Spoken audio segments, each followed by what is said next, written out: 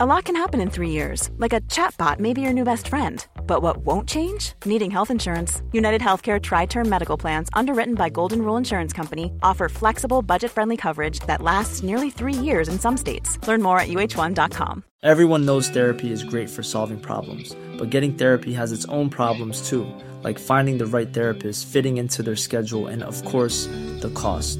Well, BetterHelp can solve those problems. It's totally online and built around your schedule. It's surprisingly affordable too.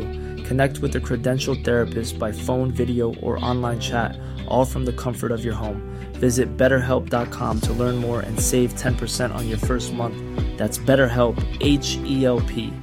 A lot can happen in 3 years, like a chatbot may be your new best friend. But what won't change? Needing health insurance. United Healthcare Tri-Term Medical Plans, underwritten by Golden Rule Insurance Company, offer flexible, budget-friendly coverage that lasts nearly 3 years in some states. Learn more at uh1.com.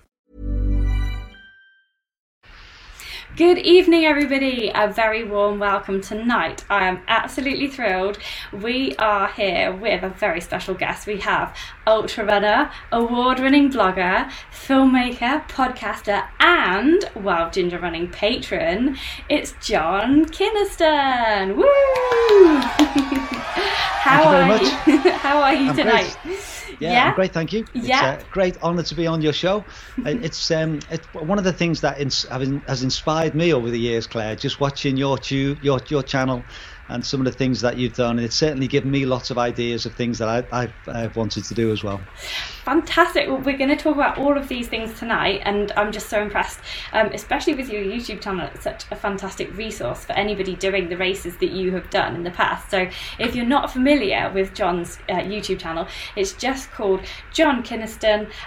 Very simply, just type it into Google. You'll find his blog, you'll find his YouTube channel, you'll find his podcast, and just make sure you go there and just have a look through all these fantastic resources, and we'll be talking about some of the races that you've been doing over the years, John, so really excited. But first of all, I just want to read out some fan messages for you to just get us all in the mood. So first of all, Hannah Neal says, "Yay, I love listening to John's interviews and watching his YouTube videos." And Di says, "Claire, a huge thanks. I genuinely think John is such an interesting character in the sport and has completed so much, but is so relatable to all runners. I wish him all the very best for the future and hope to catch the live chat." So hope Di is listening tonight.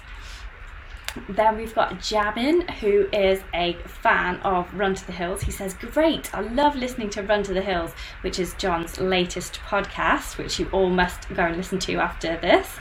And Becky McCoy says, "Chia Chad, keep emailing me about Run to the Hills podcast. I'll have to have a listen." Yes, Becky, you will. So yeah, tons of people on the live chat, and I'll read out some messages. If you want to type a message to John in, then go ahead. I'll be reading those out in a minute, but I think probably we should start with a question so that I can stop chit-chatting. Let's just talk first about your blog, John, because you've sent this picture here of your ultra running diary, which heads up your blog. You've got all these plans for 2020, and you've got this long-term goal to run the 100 ultras by your 70th birthday. I can't even believe you're approaching your 70th birthday because you look very young and fresh to me. But yeah, just to, tell us how it all started with was it the blog first? What happened? Yeah, it was funny. In 2006, I discovered ultra running, and I heard about the West Hallam Way race. And I'd been injured for quite a few years up until that point with a calf injury, and I finally got it sorted out, and I was looking for a new challenge. And I'd done a marathon in my mid-20s, but never really enjoyed marathon road running. And I've always loved the hills, I've always loved being in the mountains, and I heard about the West Hallam Way race, and I thought, right, that's what I want to do. So I got in touch with the organisers, got a place for 2007, and then I discovered blogs at that point as well. I had a friend in the church I was involved in Paisley, and he was going to America to study for a year, and he said he was going to share his journey on a blog. And I'd never heard of a blog. This was November 2006, but it just appealed to me, and I started looking at blogs, and I thought, I'd love to do a blog. What should I do it on? And then at the same time, I discovered the race, and I couldn't find anything about training for an ultra race at that point. there wasn't blogs, there weren't too many out there. So I thought, well, I'll combine these two things together, and it would just be a one-off. I'd just do the West Highland Way once. I'd write the blog for 6 months, not 8 months. I'd just share everything I'm learning as I go along, and it might help someone else. So that's how it started, and it was literally just going to be a one-off for 6 months, 8 months maybe. But here it is, and 14 years later, and it's still going. Yeah, and it's an absolutely fantastic resource for the West Highland Way, that's for sure. And I know when I came to talk to you on your YouTube channel, you really inspired me to one day do the West Highland Way, not in one go, but just over like a few days. And you've been I've seen you've recently been doing a virtual West Highland Way because of COVID. Can you tell us a little bit about that? Well, there was two things. There was one, the West Highland Way race was cancelled during the summer, obviously. So as a race, we organised a virtual race. So we encouraged people to run 95 miles over 9.5 days. And so that was in June. But I think the one you're referring to, I work with active schools in Glasgow. So I'm an active schools coordinator. So I work in a secondary school and primary schools. And we have a big event, the Great Scottish Run. And we have a schools event where on the Friday before the half marathon on the Sunday, we have about 2,000 children coming over the day, running a 2K, doing it half an hour to come and try, and then off again, then the next group come. Obviously that was cancelled as well. So we decided to organise a virtual West Highland Way run. So we encouraged classes in Glasgow to sign up as a class and run 95 miles over 2 weeks. So if you had a class of 25, each child would have to run about 4 miles to cover it. And it's just finished last Friday, and we had over 7,000 children taking part. We had 205 classes completed it, and some of them just they loved it so much they kept on going. I think the biggest distance a class ran was just over 300 miles. Wow. As a class, yeah. So that's been really fun. So that's part of what my job is. It's about motivating young people, trying to get them active, trying to get them off the computers as much as possible, and trying to get them into clubs and doing various things. So it's a job, but it's very much a passion as well. That's fantastic when you can align your passion with your job, isn't it? It's so important in life to do something you really feel so like heartfelt about. And I have just got a picture that you sent me here about you. It's you doing your first West Highland Way in 2007. And I'm just thinking back to that time. There wasn't a lot of people doing ultras back in 2007, was there? It seems to have really exploded, especially in the last kind of 10 years. What was the race like, your first ever ultra? Yeah, I heard about the race in November, and I got in touch with Dario, who's the race director at the time, and he rang you up, and you had a chat with him, and you sent off your application form and your check in the post, and then I got a place, and I think there was 70 people at that stage who had entered, and I think there was 120 on the start line that first year I did it.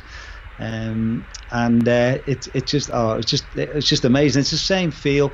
I always feel that in some ways I was not the bridge, but I've been involved in the race now, or with ultra running, for the last 14 years, and I think I saw the end of it, what it was like maybe 5 years before I joined, where it was even smaller fields, and everyone knew everybody. So say in Scotland, if you did the West Highland Way race, you would pretty well know everyone else who was doing it. Whereas obviously now it's bigger, and we have a ballot, and it's a lot bigger race, and you don't know everybody in the same way.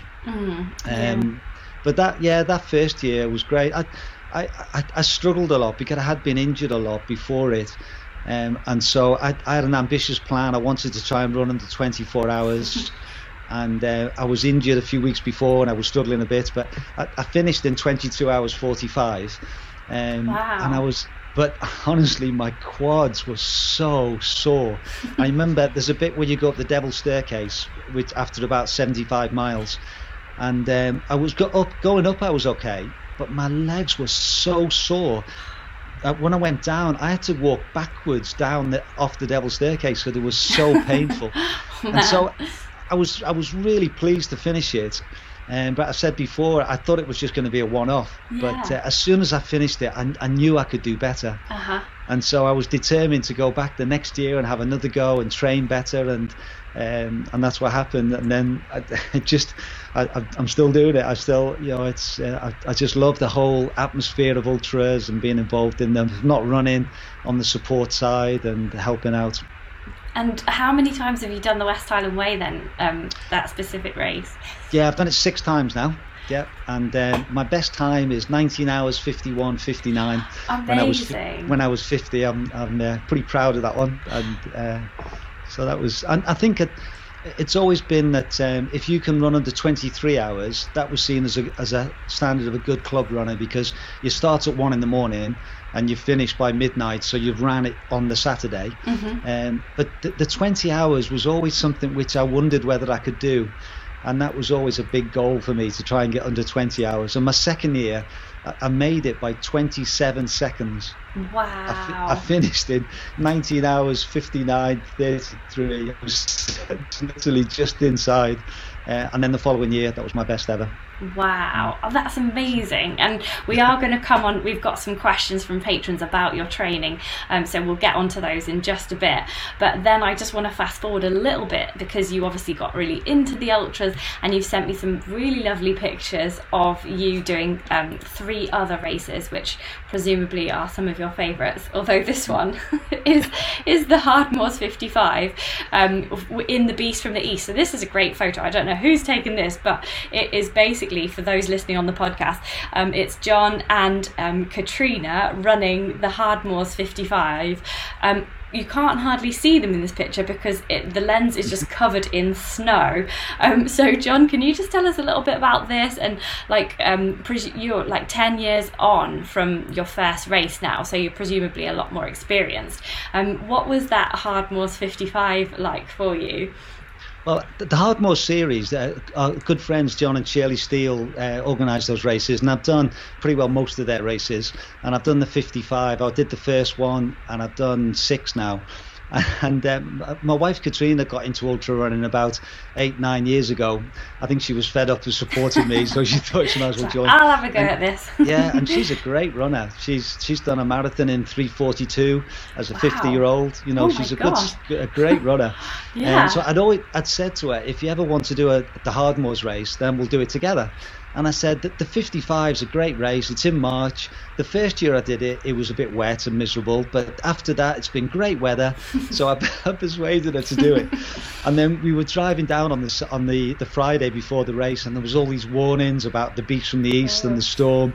And we set off, and it was just that photo was just coming into Osmotherley. A lady called Anne Brown took that photo. And you just couldn't see. It was just thick snow, and it was like that for the rest of the race. And we got to Kildale with about 12 miles to go, and we were in the checkpoint, and we were really cold. So I said to Katrina, let's get some coffee and soup and warm up before the last 12 miles. And just before we were about to go, the marshal said, who's stopping here? And there was about 30 or 40 people in the hall, and at least half put their hands up. And I looked across to Katrina, and she had her hands down. She wants to finish it. And then, honestly, Claire, literally, we were just about to stand up to go, and the marshal stood up and said, I'm afraid we're going to have to cancel the race. And it got stopped. Yeah. Oh, no. So if we'd left 5 minutes earlier, we probably would have got to the end. But it was just one of those experiences. It was an amazing race, and I've never been so cold in a race. I remember our water bottles froze in the water bottle as we made our way to the checkpoint. But it makes a great photo, doesn't it? Yeah, it's an amazing photo, because oftentimes, like, when you run in such conditions like extreme rain, extreme wind and extreme snow, you don't want to get the camera out. So thank you to Anne Brown, was it, did you say, that's taken that photo? Yep. Thank you, Anne. It's just an amazing souvenir of a great race. Just a couple of comments about this on the live chat, but Hannah Baisley said, I don't know if John and Katrina are mere mortals with the sort of times they achieve. Amazing. So we better just mention everybody who's watching live here tonight, because we've got a ton of people tuning in. Thanks guys for listening. So we've got Di Wilson, who is a big fan. He has sent me many questions for you, John, so I will be reading those out in just a moment after we've talked about your Ring of Fire and Dragon's Back race.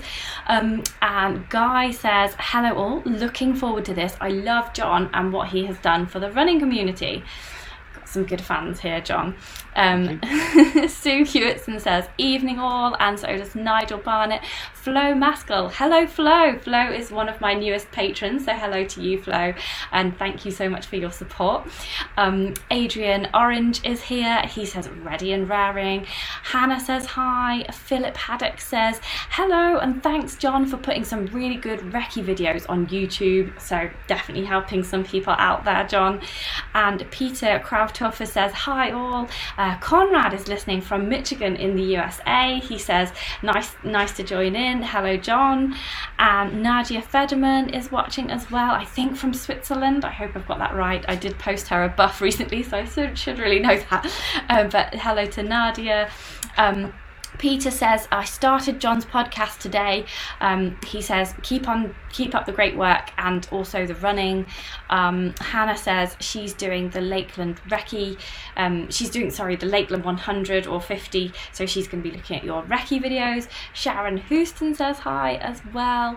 And Hannah's got a question that I'll just put in and ask later about. She wants some top tips for ultra running. She's just getting into the sport. And everybody has big kudos to you for encouraging the young people into the sport as well. Kurt says, I'm late but hopping on for a few minutes. Hello all. And John Gardner says, I'm sneaking in late too.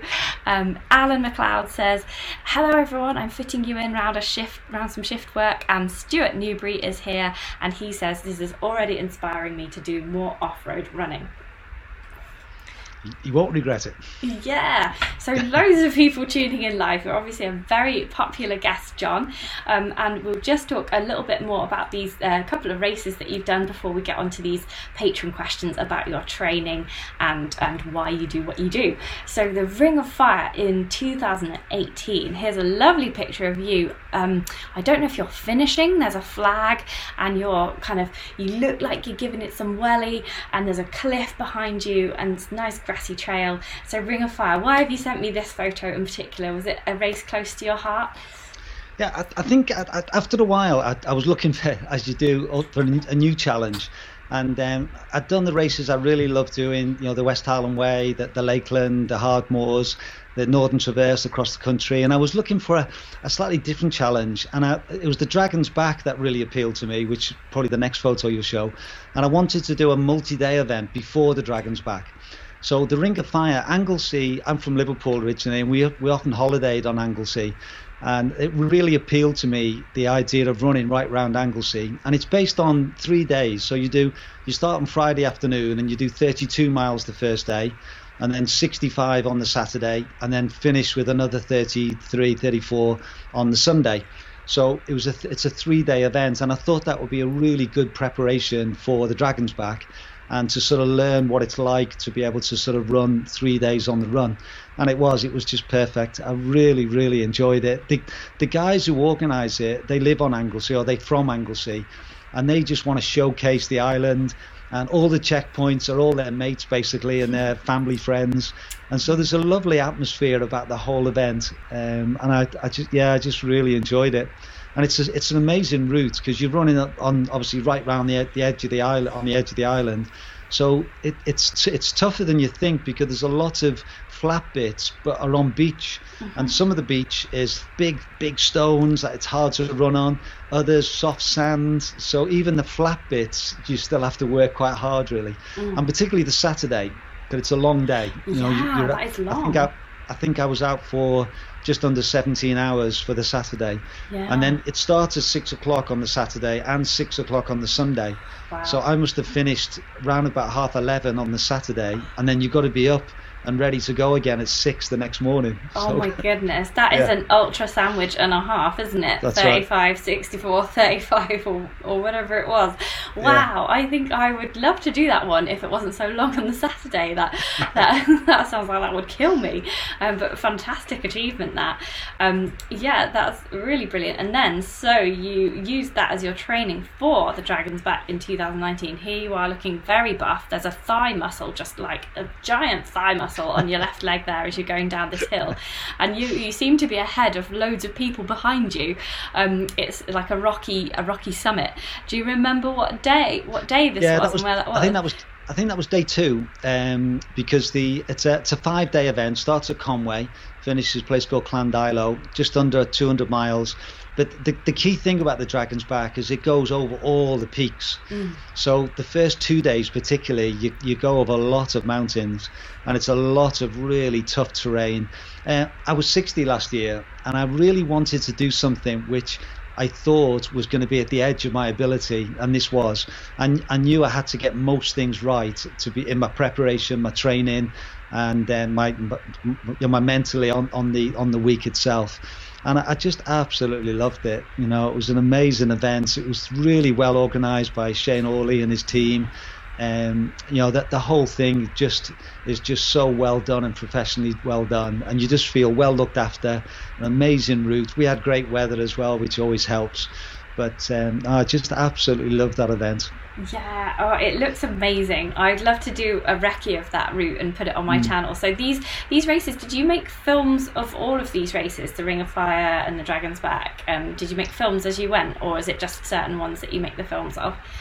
I must admit, the Ring of Fire I did a film of, but the Dragon's Back I decided not to. I thought that if I was trying to make a film as I went along, and I missed the cutoff by 20 minutes because I was taking a film, I would have been really annoyed. So I made the decision not to. So I did 5 recce weekends in the year leading up to the race, and I did lots of films of those. So I've done 5 films sort of leading up to the event, and that was quite nice because there's loads of overseas overseas runners that take part in the Dragon's Back. And I'm not exaggerating, but I would say a lot of them, thank me for the videos that I'd done, because they couldn't recce the course. Yeah. And so just to be able to get a sense from my videos, what the terrain was like, what the views were like, and just getting a little bit of insight really helped them. So there was some really nice people who thanked me for those. It's funny because I do them primarily for myself. So the Lakeland ones, I did them with my friend Dave, and I knew I was only going to cover each section once in the lead up, and you do forget what bit comes where. So I made them to help myself really in my preparation, and same with the Dragon's Back. But it's always for me it's a real bonus when other people benefit from them as well. Yeah, so it's sort of like a diary thing for you, as well as the kind of the external help that it gives to other people. That's cool. Yeah, and I would say that my blog's the same. I primarily write the blog for myself, so I've got a great resource now. So if I want to go back and do a race, or I want to think about what my training was like 5 years ago, I can read my own blog and I can see some of the lessons I've learned. I always do a race report, and I try and include the lessons I've learned from that race. And you forget, don't you? I do. And then, so it's good to be able to look back and read them again. I thought, oh yeah, I learned that, and make sure I don't make that mistake again or whatever. So that they help me, and if they help other people, obviously that's a real bonus. Yeah, it's just a bonus, because you can learn stuff from other people's mistakes, can't you? But really, you kind of have to make a few mistakes yourself as well, because what works for you might not work for another person. So that's just sounds like a really good thing to do. So we've got some questions now from patrons. So John is a patron. Thank you so much for your support, John. It's really fantastic of you, very generous. And patrons are basically the people who fund this channel. They support Wild Ginger Running, and there's a link to Patreon just below the logo, just over there, patreon.com/wildgingerrunning. And so I prioritise patron questions in all of my interviews. Yeah, I must say as well, Claire, I've really enjoyed being one of your patrons. Yay. I think you look after it as well. You give us extra things, and I've got a nice buff that you sent. And I do think I would encourage people to support your channel, because I think what you do is great, and you provide a lot of great resources for us to use. So thank you very much. Oh, thanks, John. Yeah, I do try to give everyone preferential treatment, and if anybody has questions, I always prioritise answering those questions before any random people that just pop up on the channel. So thank you to everybody for supporting me, especially everybody who remained supporting me through COVID as well, and people who actually upped their pledges through COVID as well, just because all my other work got cancelled, obviously, with no races and no writing. So yeah, it's just been brilliant. And so thanks, guys, and gradually, hopefully, I'll get some more event work eventually, and it'll be a bit better. But thank you guys for continuing to support me, because it's just fantastic. So here we go with the first patron question. It's from Di, who we already know is a big fan and watching just now. He said, firstly, congrats to John on all he has achieved, both with the sport and his life. Amazing ambassador. John, you have done so many different types of competition. Do you have a preference? Do you like single day ultras or multi-day events? What do you prefer and why? Okay, I think at the moment I really enjoy the multi-day events. I think as I get older, I know I'm getting slower, and that's fine. I could live with that. But the thing that I'm really enjoying is the multi-day ones. So I did the Dragon's Back and the Ring of Fire. I did the Great Lakeland 3-day event as well, which I'd recommend. That's an amazing event in the Lake District. And then this year I was planning to do the Deadwater, which was it's a 6-day event. It starts just inside Scotland and finishes just past Chester, and it's 6 days. Obviously that got cancelled this year, so that's being put forward to next year. And then I was going to be on the event team for the Cape Wrath, which I know you've done, Claire.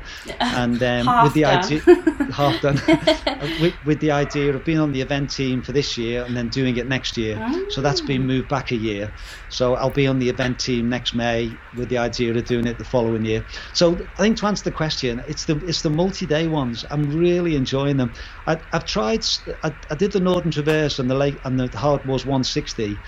Which are longer continuous ones, but I have a slight problem with my eyesight. I've got this thing called a lazy eye, and when I'm really tired, into a second night, I start seeing double, and I really struggle with my sort of seeing depth. And I've had it checked out, and he said, basically it's something that normally you see in a younger child, and it normally corrects itself, but I just go a bit cross-eyed when I'm really tired. So I find the continuous ones where you go through over 30 hours, I don't cope so well with those at the moment. But what I love is the multi-day ones, because you get a chance to have, even if it's 4 or 5 hours sleep, it just resets me, it sets my eyesight, and then I'm fine. And I think the multi-day ones, the more experience you have, I think the better you do. Because I think the experience you get from running all these things. So for example, the Dragon's Back, I think there was 400 and odd started and 250 finished. I finished 201st. But I felt as the week went on, I was getting stronger, and the last day was probably my strongest day, and I probably finished the best position I did of the whole race. Wow. And I think part of that is experience, and also I think I've learned how to pace myself and look after myself. And so I feel that the multi-day ones probably suit where I'm at the moment. Yeah, and it's more of a journey, isn't it? It's not just one day, it's like a holiday kind of thing, isn't it? That's right. Just running all day is great, unless you get blisters. And there's another question in a similar vein, really. Guy Greatorex would like to ask what makes you do the long distance races, he's put here, like the Northern Traverse, which isn't a multi-day one, it's kind of like a go as long as you can and sleep in a bush kind of event. He says, is it to explore new places? Do you like the challenge? Is it like a ticking off mission of different races? Or do you like the people? Or is it something else altogether? Or maybe everything? Yeah, it's a little bit of everything, but it's the route, I think, which is the priority for me. So when I'm looking to do a new race, I want to go on new routes, I want to explore things. And that Northern Traverse is the Wainwright coast-to-coast route. And that was something, my dad died 2009, and he was a keen walker, and that was one of the things that he always wanted to do but never did. And so that was in my mind a bit. And James Thurlow, who organises that race, I've done the Lakes in a Day, and he's a great guy. He puts on some amazing events.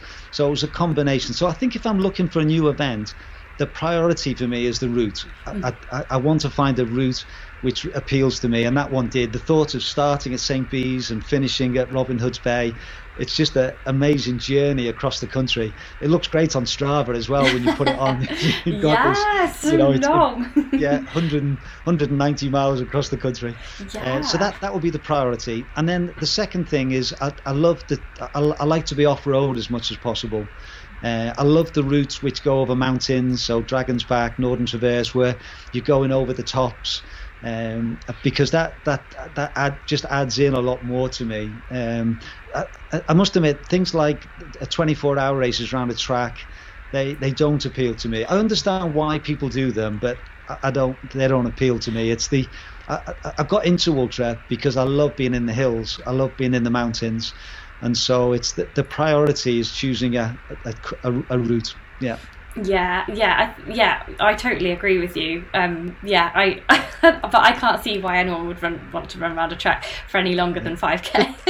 Everyone's different though, aren't they? You know, there's in our last podcast in Run to the Hills, we interviewed a couple of people who did Mark Coburn's races. You know, and he has those races up and down a hill 40 times or run through a tunnel, and they appeal to certain people. And I think that's the great thing about ultra running at the moment. There's a whole variety of stuff. So there's things that appeal to you, there's things that appeal to me, and then there'll be totally different races that appeal to other people. And so there's something for everyone, isn't there? Yeah, and we can't have just everyone doing exactly the same races. They would be full. Right. They're full enough as it is. Let's get lots of different races. Cool, so that's what you like about racing. And we'll come on to your training in just a minute, because we have got some questions that have popped up on the live chat about your training as well. So I've just made a note of those. But you've kind of already covered this, but I must just ask you from John Moisey. He said John's videos of races are an absolute go-to for information on race routes and what sort of thing to expect. And also his knowledge base on the West Highland Way race is second to none. He's an absolute font of knowledge. What inspired John to start documenting his races and training in this way?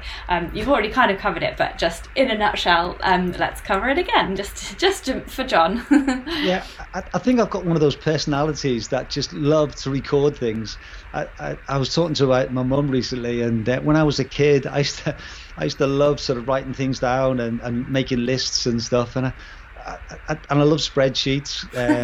So I think, like a good spreadsheet. So I think when I got into running, I just love keeping a record of how many miles I've run and what I've done.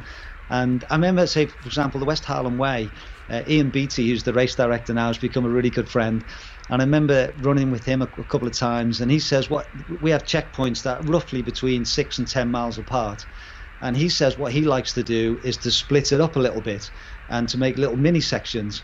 So I just take this to the next degree. So basically, the West Highland Way, I split it all up into between 2.5 and 4 mile mini legs, and I've got them all marked off. And so I just love that idea of just running 2.5 miles, because that's doable. And then once you get to that first one, then the next one's 3 miles, and I can run 3 miles, and then before you know where, you've run 60 miles. But if you just break it down into little chunks, it just makes it more doable, rather than if you start at Mulgai and you think, I've got to run 95 miles now, how can I do that? Whereas I can run 2.5. And so I think that sort of idea. And then I think once I'd done a couple of West Highland Ways, I then started to think there hadn't been much documented really of the records. And so I sort of I took all the results off the website I could find and made a big spreadsheet, and then that became, people sort of started using that. And then the Leighton 100, when I did that the first time, again I couldn't see anywhere where all the results are put together. So I just thought, well, I'll do it. And then so I've done it for quite a few of the races now, and I think it's a lovely record to see, and particularly for people who've done it several times, just to be able to see where they stand in an overall list and where their record as it goes along. Yeah, it's really cool. It's just amazing, the amazing resource that you've prepared around the race. And yeah, if anybody's doing it, then listen to the podcast. It's invaluable, absolutely. And that splitting it up tip into just like 2 to 3 to 4 miles, that sounds like a great tip for beginners. And I've got a question about beginners, so I'm sure you've got more tips later. But I just got a quick question from Nigel Barnett, who wants to know what your background was before you did the ultras. Like, were you a hiker then before you did your first West Highland Way, or a cyclist or anything? No, I've always been a runner. Ever since I was in school, I used to love running. I was in the Boys Brigade Company in Liverpool, and we did lots of races. And because I suppose the standard wasn't quite so good, I used to win quite a few things, so that was always nice. So modest. And then, I think through my college time, I trained as a PE teacher, and then I worked for a Christian organisation where I couldn't do more team sport, so I started doing more running. So in the mid 80s, when I was sort of between about 22 and 25, 26, I did a lot of half marathons, and I loved the half marathon distance. My best time was 1:16. Wow, that's pretty rapid. Yeah, and I just really enjoyed that sort of distance. Oh no, we've lost John. Not many races. He'll come back in a minute. Oh, sorry, John, we just lost you there for a moment. You had me panicked. Okay. You're back. Yeah, so you did the half marathon distances, and you loved that. Yeah. And then I got married. We went overseas, worked in Bangladesh and India for 8 years, and I still kept running, but not no races or not so much. And then when I came back to the UK in '95, I started just doing a few more half marathons. And then I had this injury when I was sort of 45, 46. And then when I got through that, then I got into the ultras. So my background really was more of a road runner, but I've always loved walking in the hills. But never, I did one race, I think, a while ago when I sort of did sort of hill running.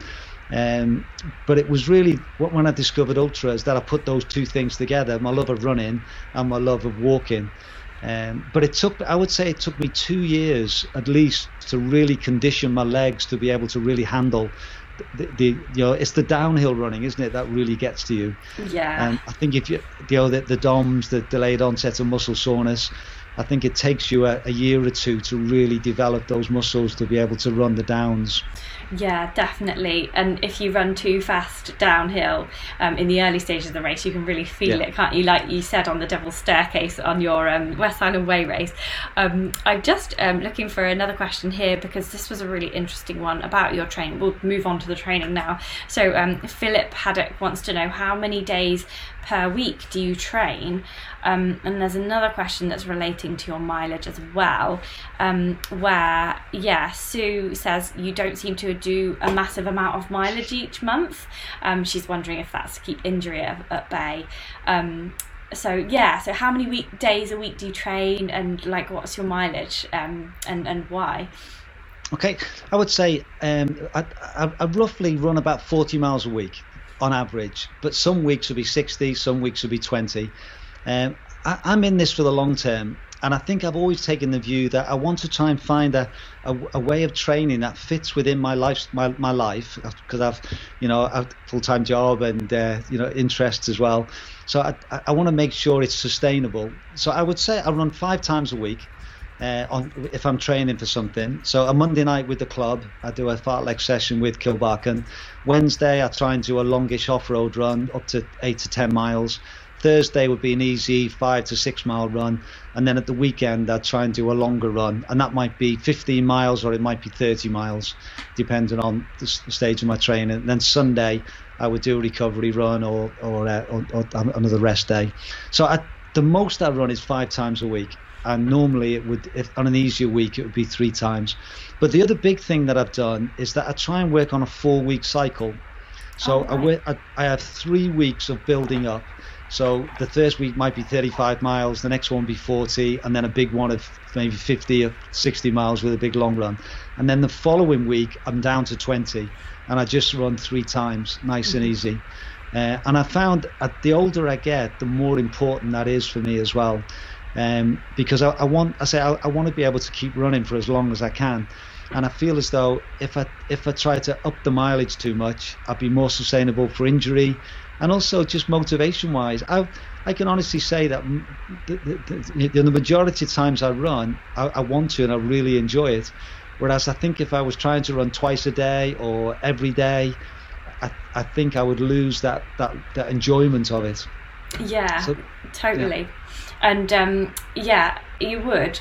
And you say you think you might get injured if you ran more. Have you been injured in the past at all? Is that sort of a learning experience for you? Yeah, definitely. I've got a problem. I've got a nasty bunion on my right foot. Yeah. Which means, and that was the calf injury I had in before I got into ultras.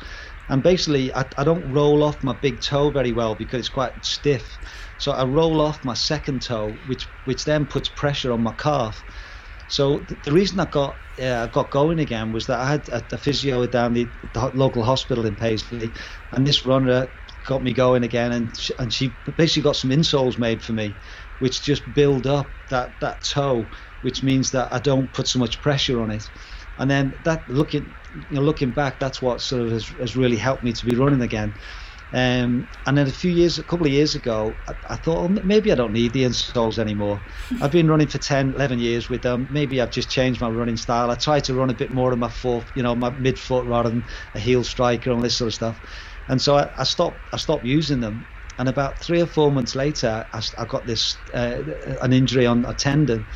And so I went back and got the insoles made again, and that was 2 years ago, and it's been fine since then. So I basically need these insoles to be able to counterbalance the bunion. Yeah. And I find with my shoes as well, I must buy a wide fitting with a wide shoe box. There's loads of shoes I just can't wear because they're just too tight. Yeah. So my favourite one to the moment, the Ultra Lone Peak. Yeah. And they are so comfy for me because they're nice and wide. I have no issues at all with my bunion. I did the Dragon's Back in them with no problem at all. So so I find that I need a wide shoe to be able to help. Yeah. But generally, I would say over the last 14 years, I've had probably 2 injuries that have kept me out for more than a few months. Yeah.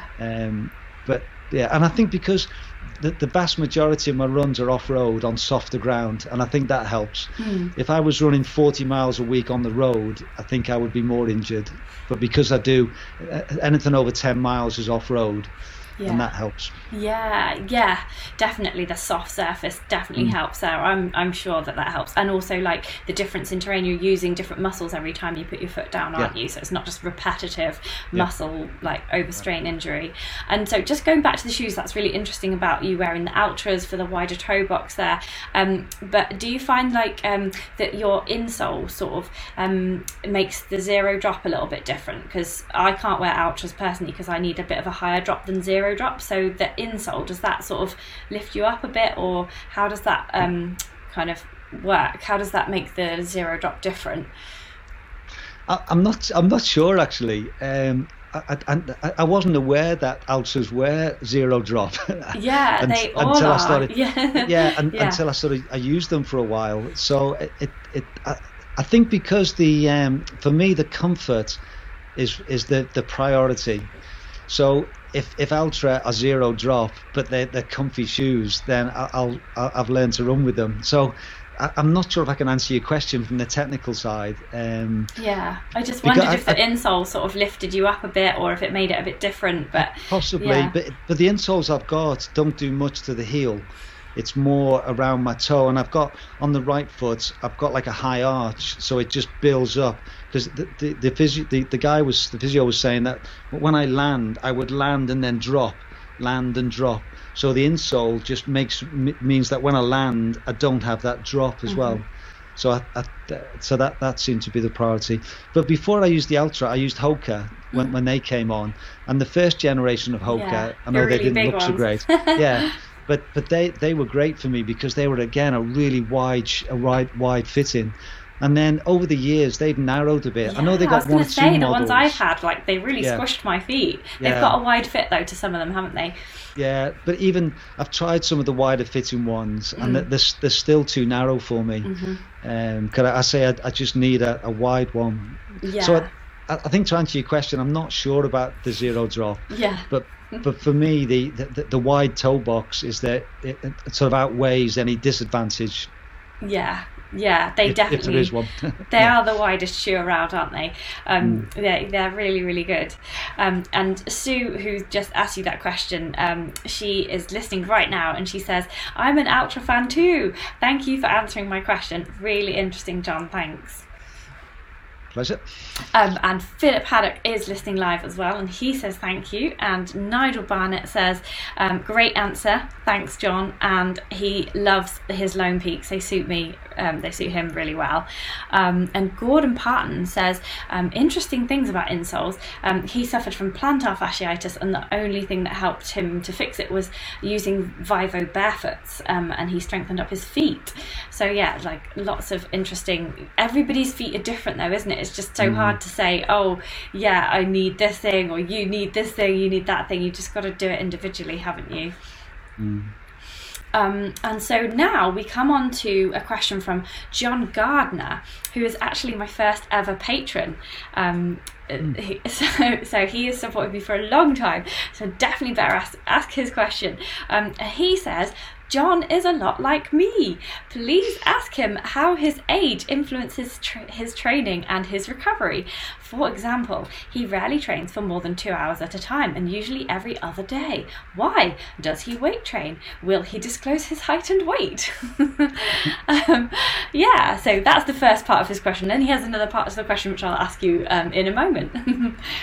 So he wants my height and weight? Yes, yeah, he wants to know if he's really like you, I think. Okay, I think I'm 5'9.5", and I try and keep just under 12 stone. I think that's my fighting weight. If I go over 12 stone, I do feel a bit heavy.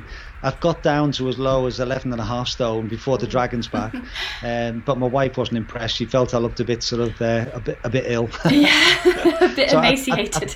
I think just under 12 stone, I feel comfortable at that weight. Yes. Yeah, okay.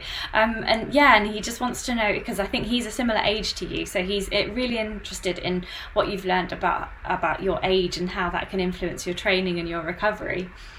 Yeah, I think I'm a lot less worried now about the pace I run at, probably because I'm definitely slowing down, and so I try. It is a lot more about enjoyment now and making sure that I keep going. I'm still as competitive with myself as I've ever been. I love being in the male 60 category, and I try my best in that. You know, and you win the odd thing, and you do well in that category, and that's a bonus.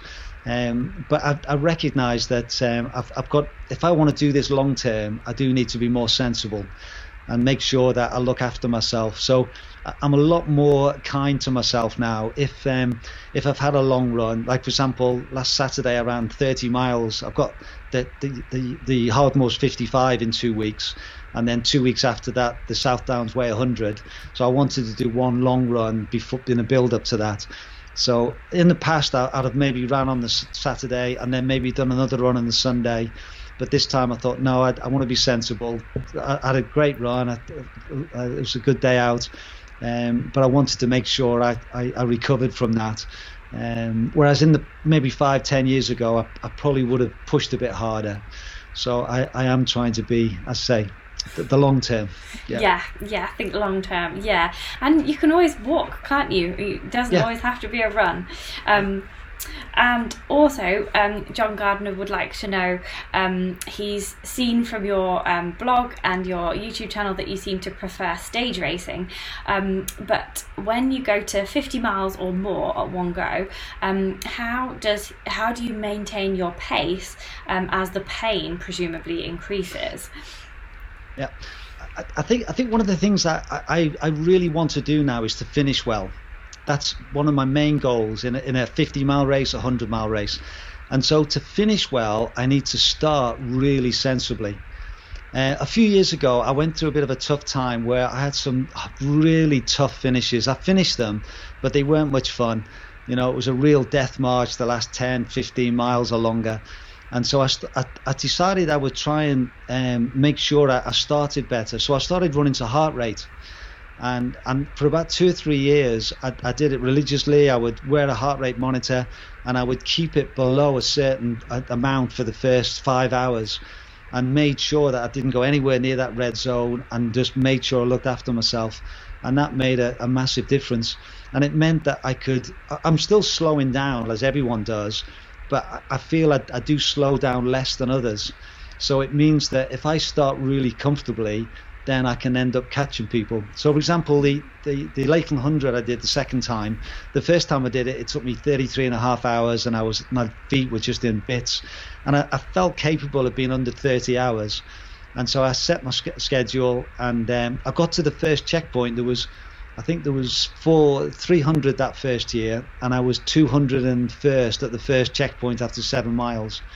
And then I finished 60th in 29 and a half hours, and it was simply because I really paced it well that first 7 miles. I let everybody stream past me up out of Kynaston, let them all go, and then over the next 29 hours, I just slowly caught up with people. And I tell you, I've done both, where you're getting caught, and I know which I prefer. Yeah. I'm much psychologically, if you're able to still be catching people over the last 10 hours of a long race, what that does to you mentally is just, it's worth a lot. Yeah, it's such a good feeling, isn't it? But it's such a hard thing to learn, to hold yourself back at the start of that race when you just feel so fresh and so tapered and so recovered. I do think generally females are better than us guys. Yeah, we do have a good reputation for that, don't we? Yeah, we don't go out all guns blazing. Often girls are just a bit more sensible about the way they start. They don't feel as though they have to race off with the men. So sometimes I'll often just try and stay with a group of women, because I know they're going to pace it more sensibly. Yeah, definitely. That sounds like a really good idea. We've got a couple of questions towards the end. I'll ask you a couple of questions about kind of tips for people like doing their first ultra, doing their first multi-day. But first, there's a question from Di, who is a big fan and has asked several questions. He wants to know a bit about the Dragon's Back race. He says, having watched your journey and successful completion of the Berghaus Dragon's Back race, do you think your success was because of everything you've done over a long period of time to get you to that point, or the training that you did, or the recce's, or everything? And also, do you want to go back and do that extra day that they've added in now? Do you want to do it again? Okay, I would say there's three things that really helped me. The first one is that overall experience. I think by the time I did the Dragon's Back, I'd done almost 50 ultras by then. So I'd learned a lot. I'd made loads of mistakes and learned from them. So that was a key. That was the overall thing. The recce's, I really wanted to do that. My friend Andy Cole said to me, if you want to do this race, I'll do them with you. So we had 5 weekends from the July in the previous year, and I covered the whole route over 5 weekends.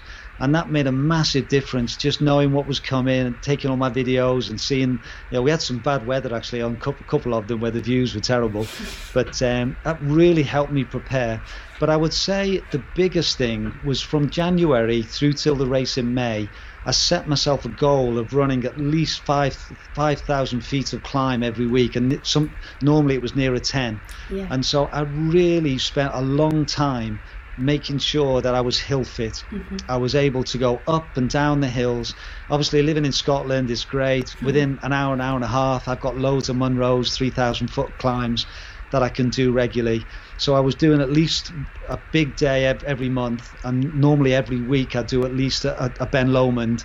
After work, I'd drive over, go up and down Ben Lomond, which would give me 3,000 or 4,000 feet of climb each midweek. So I think I felt really prepared for that race. I really worked hard, and I was able to get up and down the hills well. And I would say in the race, the people around me, I was as strong going up. My weakness is running down, and the more technical it is, the worse I am. So I do lose ground and time on the downs, but not enough to sort of put me out the race or anything. Yeah. But I really felt hill fit.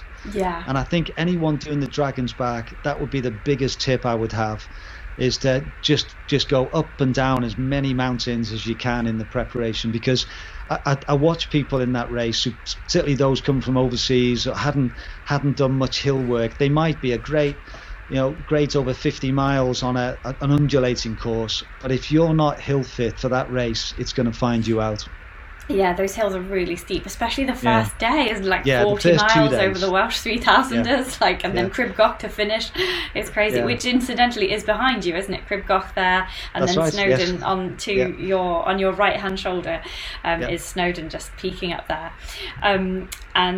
So they've obviously changed the Dragon's Back for this coming year. Well, fingers crossed that everything will get back to normal, and it's got a little bit longer. Are you tempted to do it again with that extra distance? I am actually. It's funny because I thought it would be a one-off. I thought, it's one of those. It's quite expensive to enter as well, and I thought it would just be once, and that I completed it.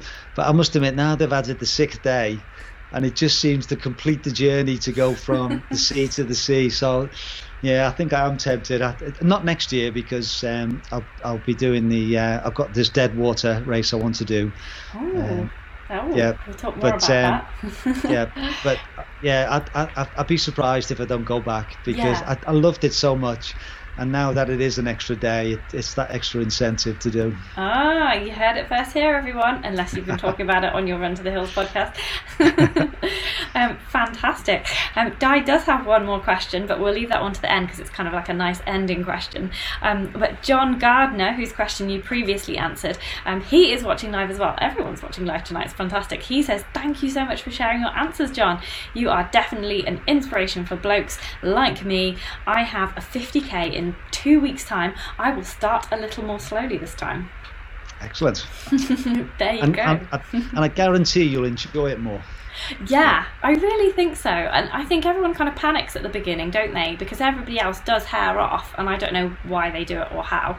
But you do kind of get caught up in the flow of it, don't you? And it's been realise interesting you're out of breath. And on the Run to the Hills, we've been reviewing different races. Yeah. And it's been quite interesting, because the North Downs Way and the hard moors that we've covered, the more time trials now, but obviously because of the COVID. So people set off in groups of 5 or 6, and then 3 or 4 minute intervals.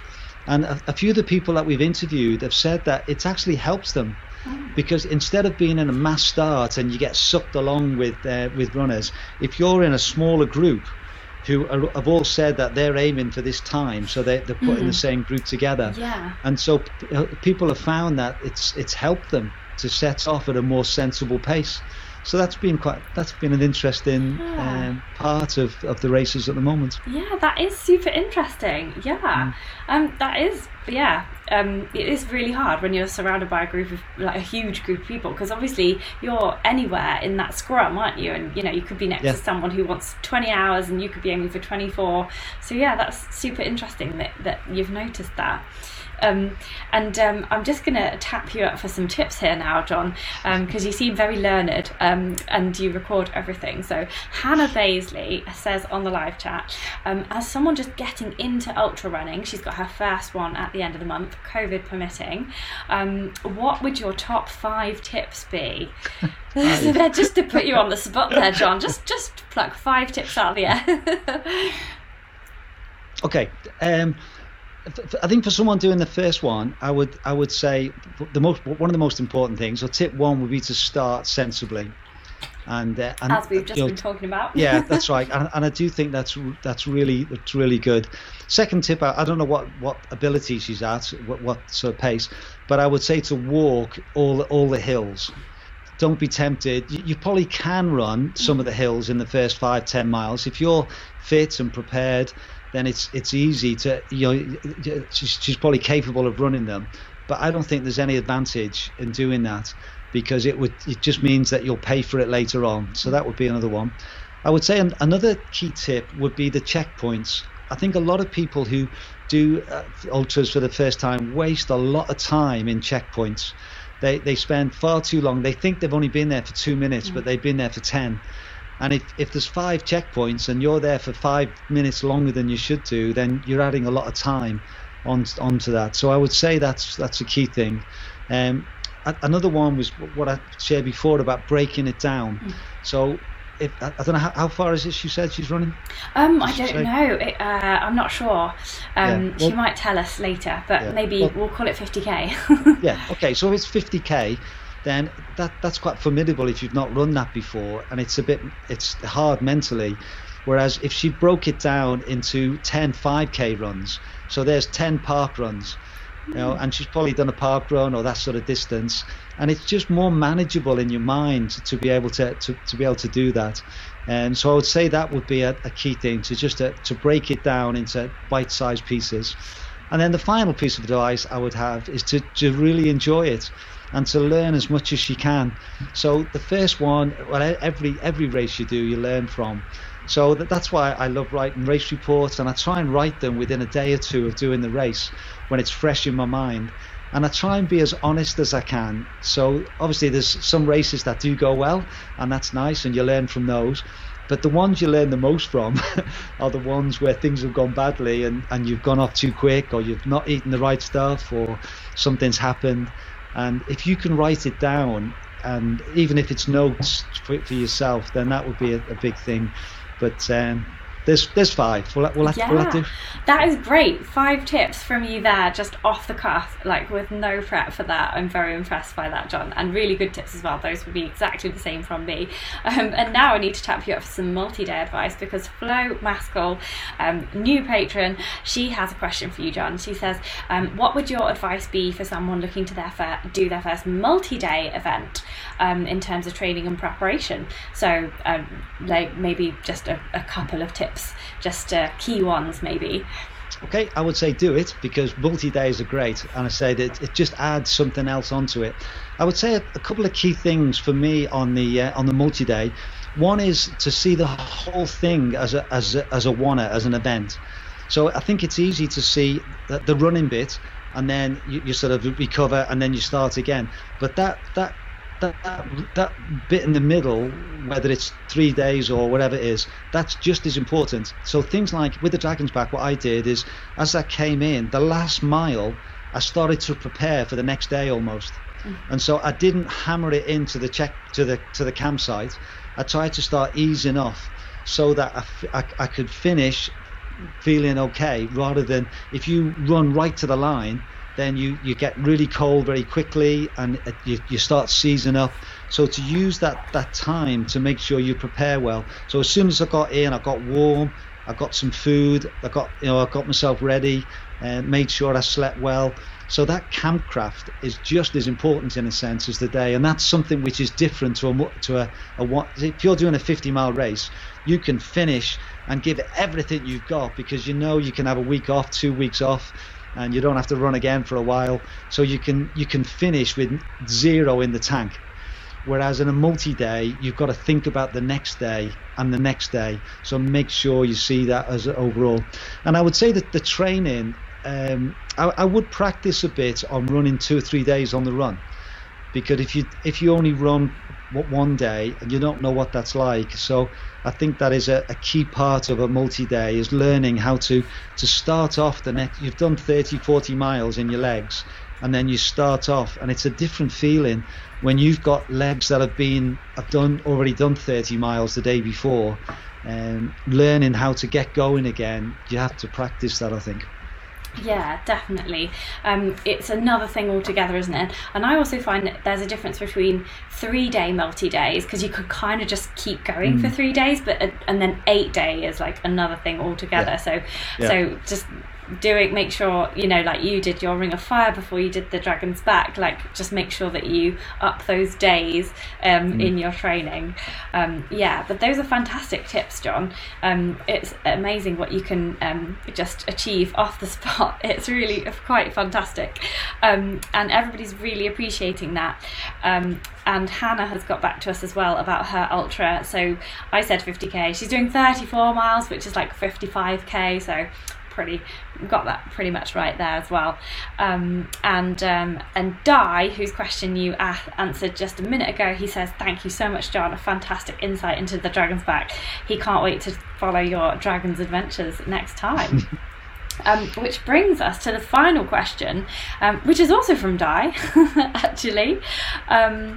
And he says, finally, you've mentioned previously on your videos about your goal ultras. So you want to complete 100 ultras before you're 70. He says, how has COVID affected that? And are you still going to be on track for that? I think you've got a while yet. Yeah. I've done 51 so far. So I was hoping to do, basically I need to do 5 a year for the next 10 years to complete it. So this year I've not done any yet, but I've got three lined up still. So I've got the Hardmoors 55 in 2 weeks, the South Downs Way 100 2 weeks later, and then the Tour of Helvellyn in December. So I will get 3 in this year, hopefully. Yeah. So yeah, I've got enough time. So I might have to do 6 or 7 one year, but I'm going to try and sort of just space it out. But I think 5 a year is, for me, is enough. I have friends who do twice that many or more. But again, I do like to do the best I can in every race, and I think if I try and do too many, then I'm going to, I start treating them as training runs, and I don't like that. I like to give my best in every one I do. Yeah. But it might be that as I get older, I might end up doing more 50-mile ones rather than all 100-mile ones. Yeah. So I might be a bit more sensible in the second half of this decade. We'll see. Yeah, and Guy says, would you do Cape Wrath? And I know you've mentioned that you were going to do Cape Wrath in a couple of years. You could count, because some of those days are ultras. So I think like maybe even 5 or 6 of those days are ultras. No. So you could count all 5 of those. No, I'm not. No, it's one race. One race? You're doing it the hard way. I know. I did think about that, because say for example the Ring of Fire. Yeah. It's 30 odd miles, 60. So you could count that as 3, but it's one race. Mm-hmm. So I just feel morally for myself that I'm counting it as one race. Well, that's very good. You've got to set the standard somewhere, haven't you? That's right. And did you mention? You said Deadwater? Do you mean Badwater? That one in America? No, it's called Deadwater. I haven't heard of that. It's organised by Beyond Marathons. Oh, okay. He did it 3 years ago now, and there's only 50 people. It's quite a small event. And you start, it's a place called Deadwater, just inside Scotland. Oh. And then you go down the spine of the country.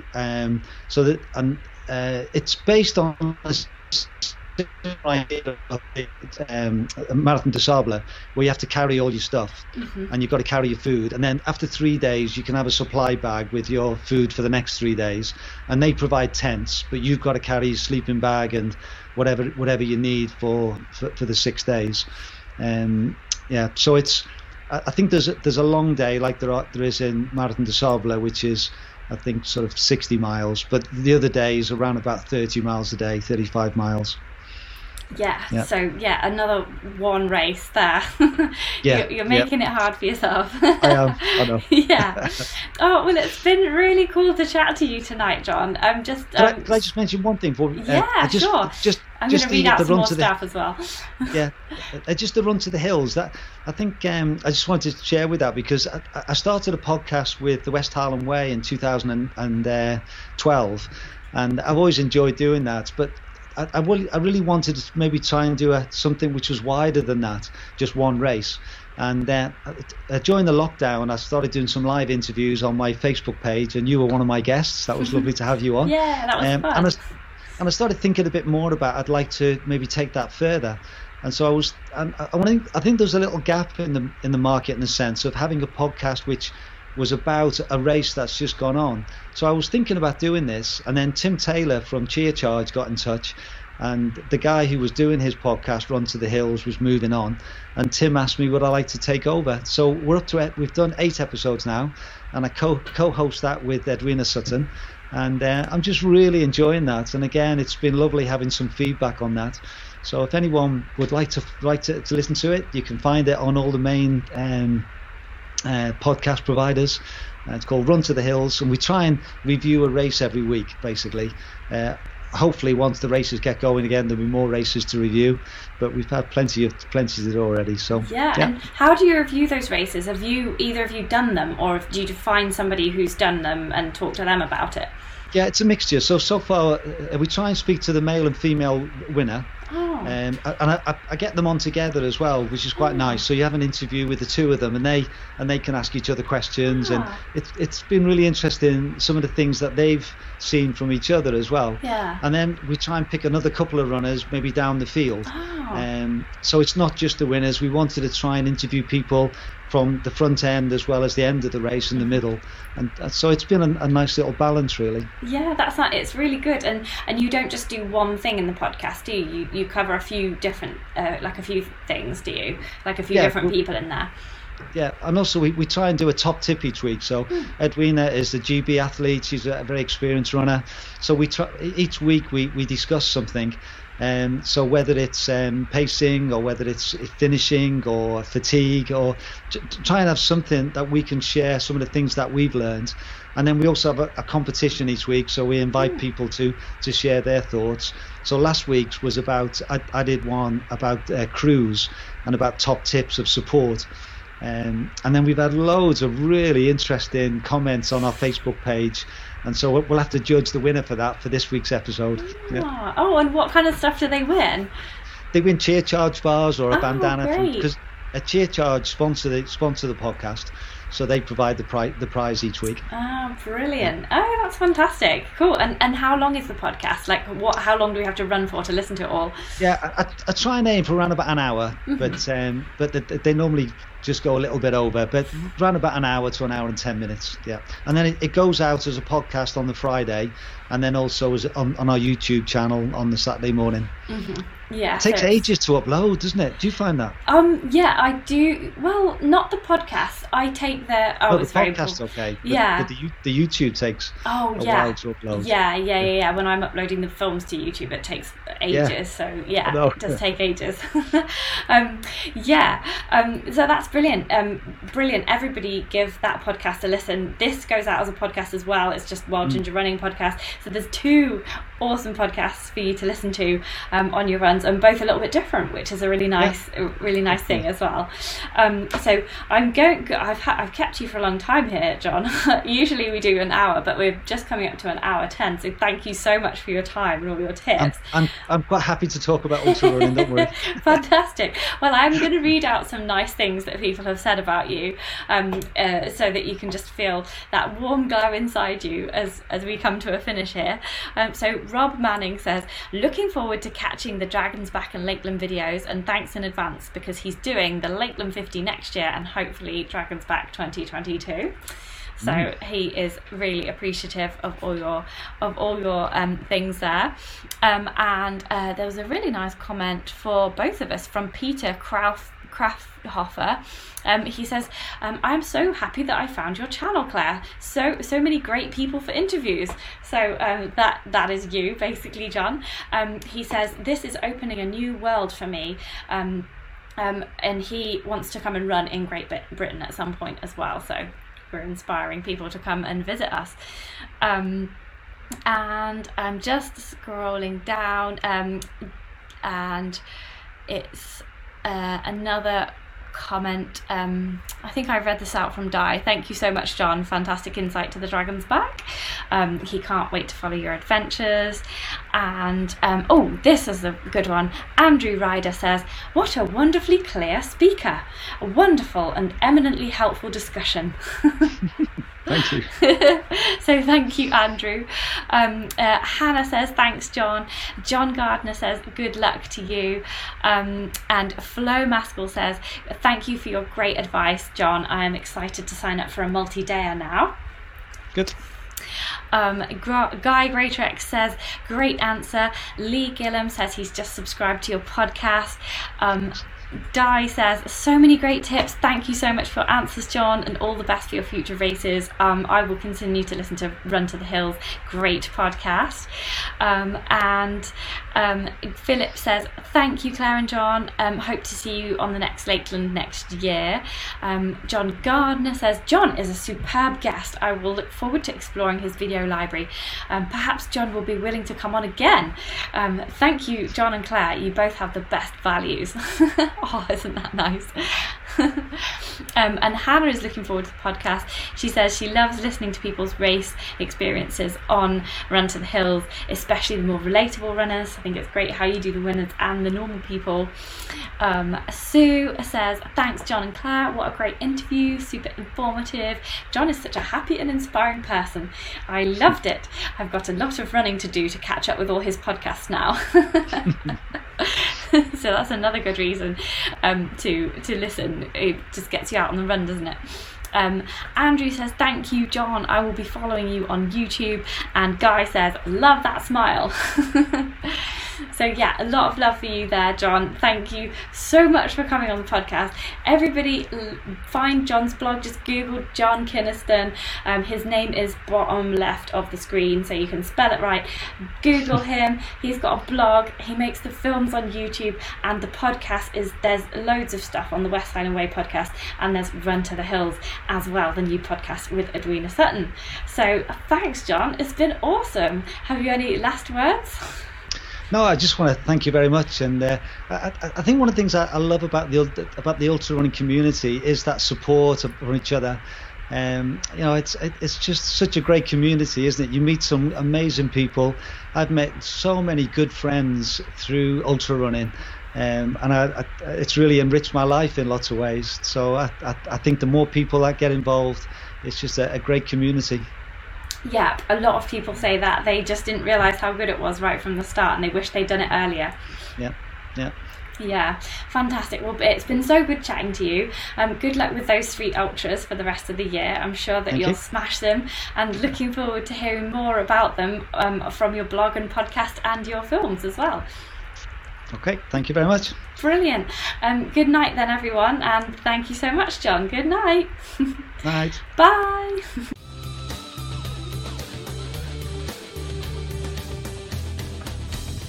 Hi, it's Claire here. I hope you enjoyed this podcast.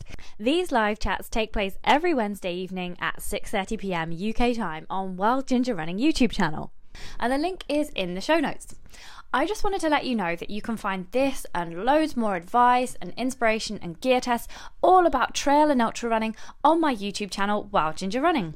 There are training tips, advice from elite athletes, top coaches, nutritious recipes, key exercises, injury prevention information, and tons of trail kit reviewed, from running packs to poles, waterproofs to head torches, GPS watches, and shoes, and did I mention shoes? I've been going for a few years now, so there's a huge archive of content to help you out with your trail and ultra running. To quickly and easily find the information you need, simply type your query into the Google search box and then write Wild Ginger Running after it. Then Google will show you whatever blog posts or films I have on that topic. Give it a try. And if you appreciate listening and all the information I share on YouTube, you're also very welcome to support me on Patreon, which gets you some additional excellent perks and the chance to win some awesome prizes.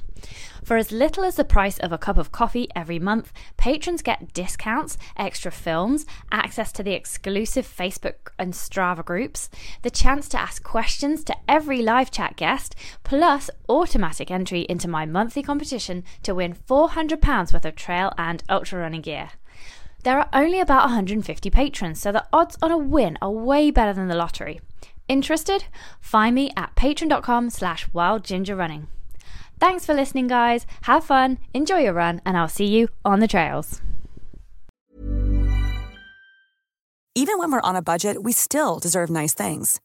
Quince is a place to scoop up stunning high-end goods for 50 to 80% less than similar brands.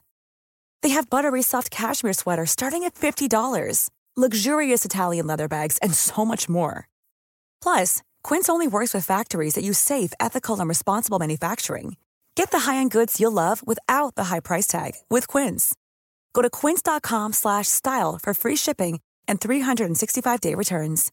Imagine the softest sheets you've ever felt. Now imagine them getting even softer over time. That's what you'll feel with Boll & Branch's organic cotton sheets. In a recent customer survey, 96% replied that Boll & Branch sheets get softer with every wash. Start getting your best night's sleep in these sheets that get softer and softer for years to come. Try their sheets with a 30-night guarantee. Plus, get 15% off your first order at bollandbranch.com. Code BUTTERY. Exclusions apply. See site for details.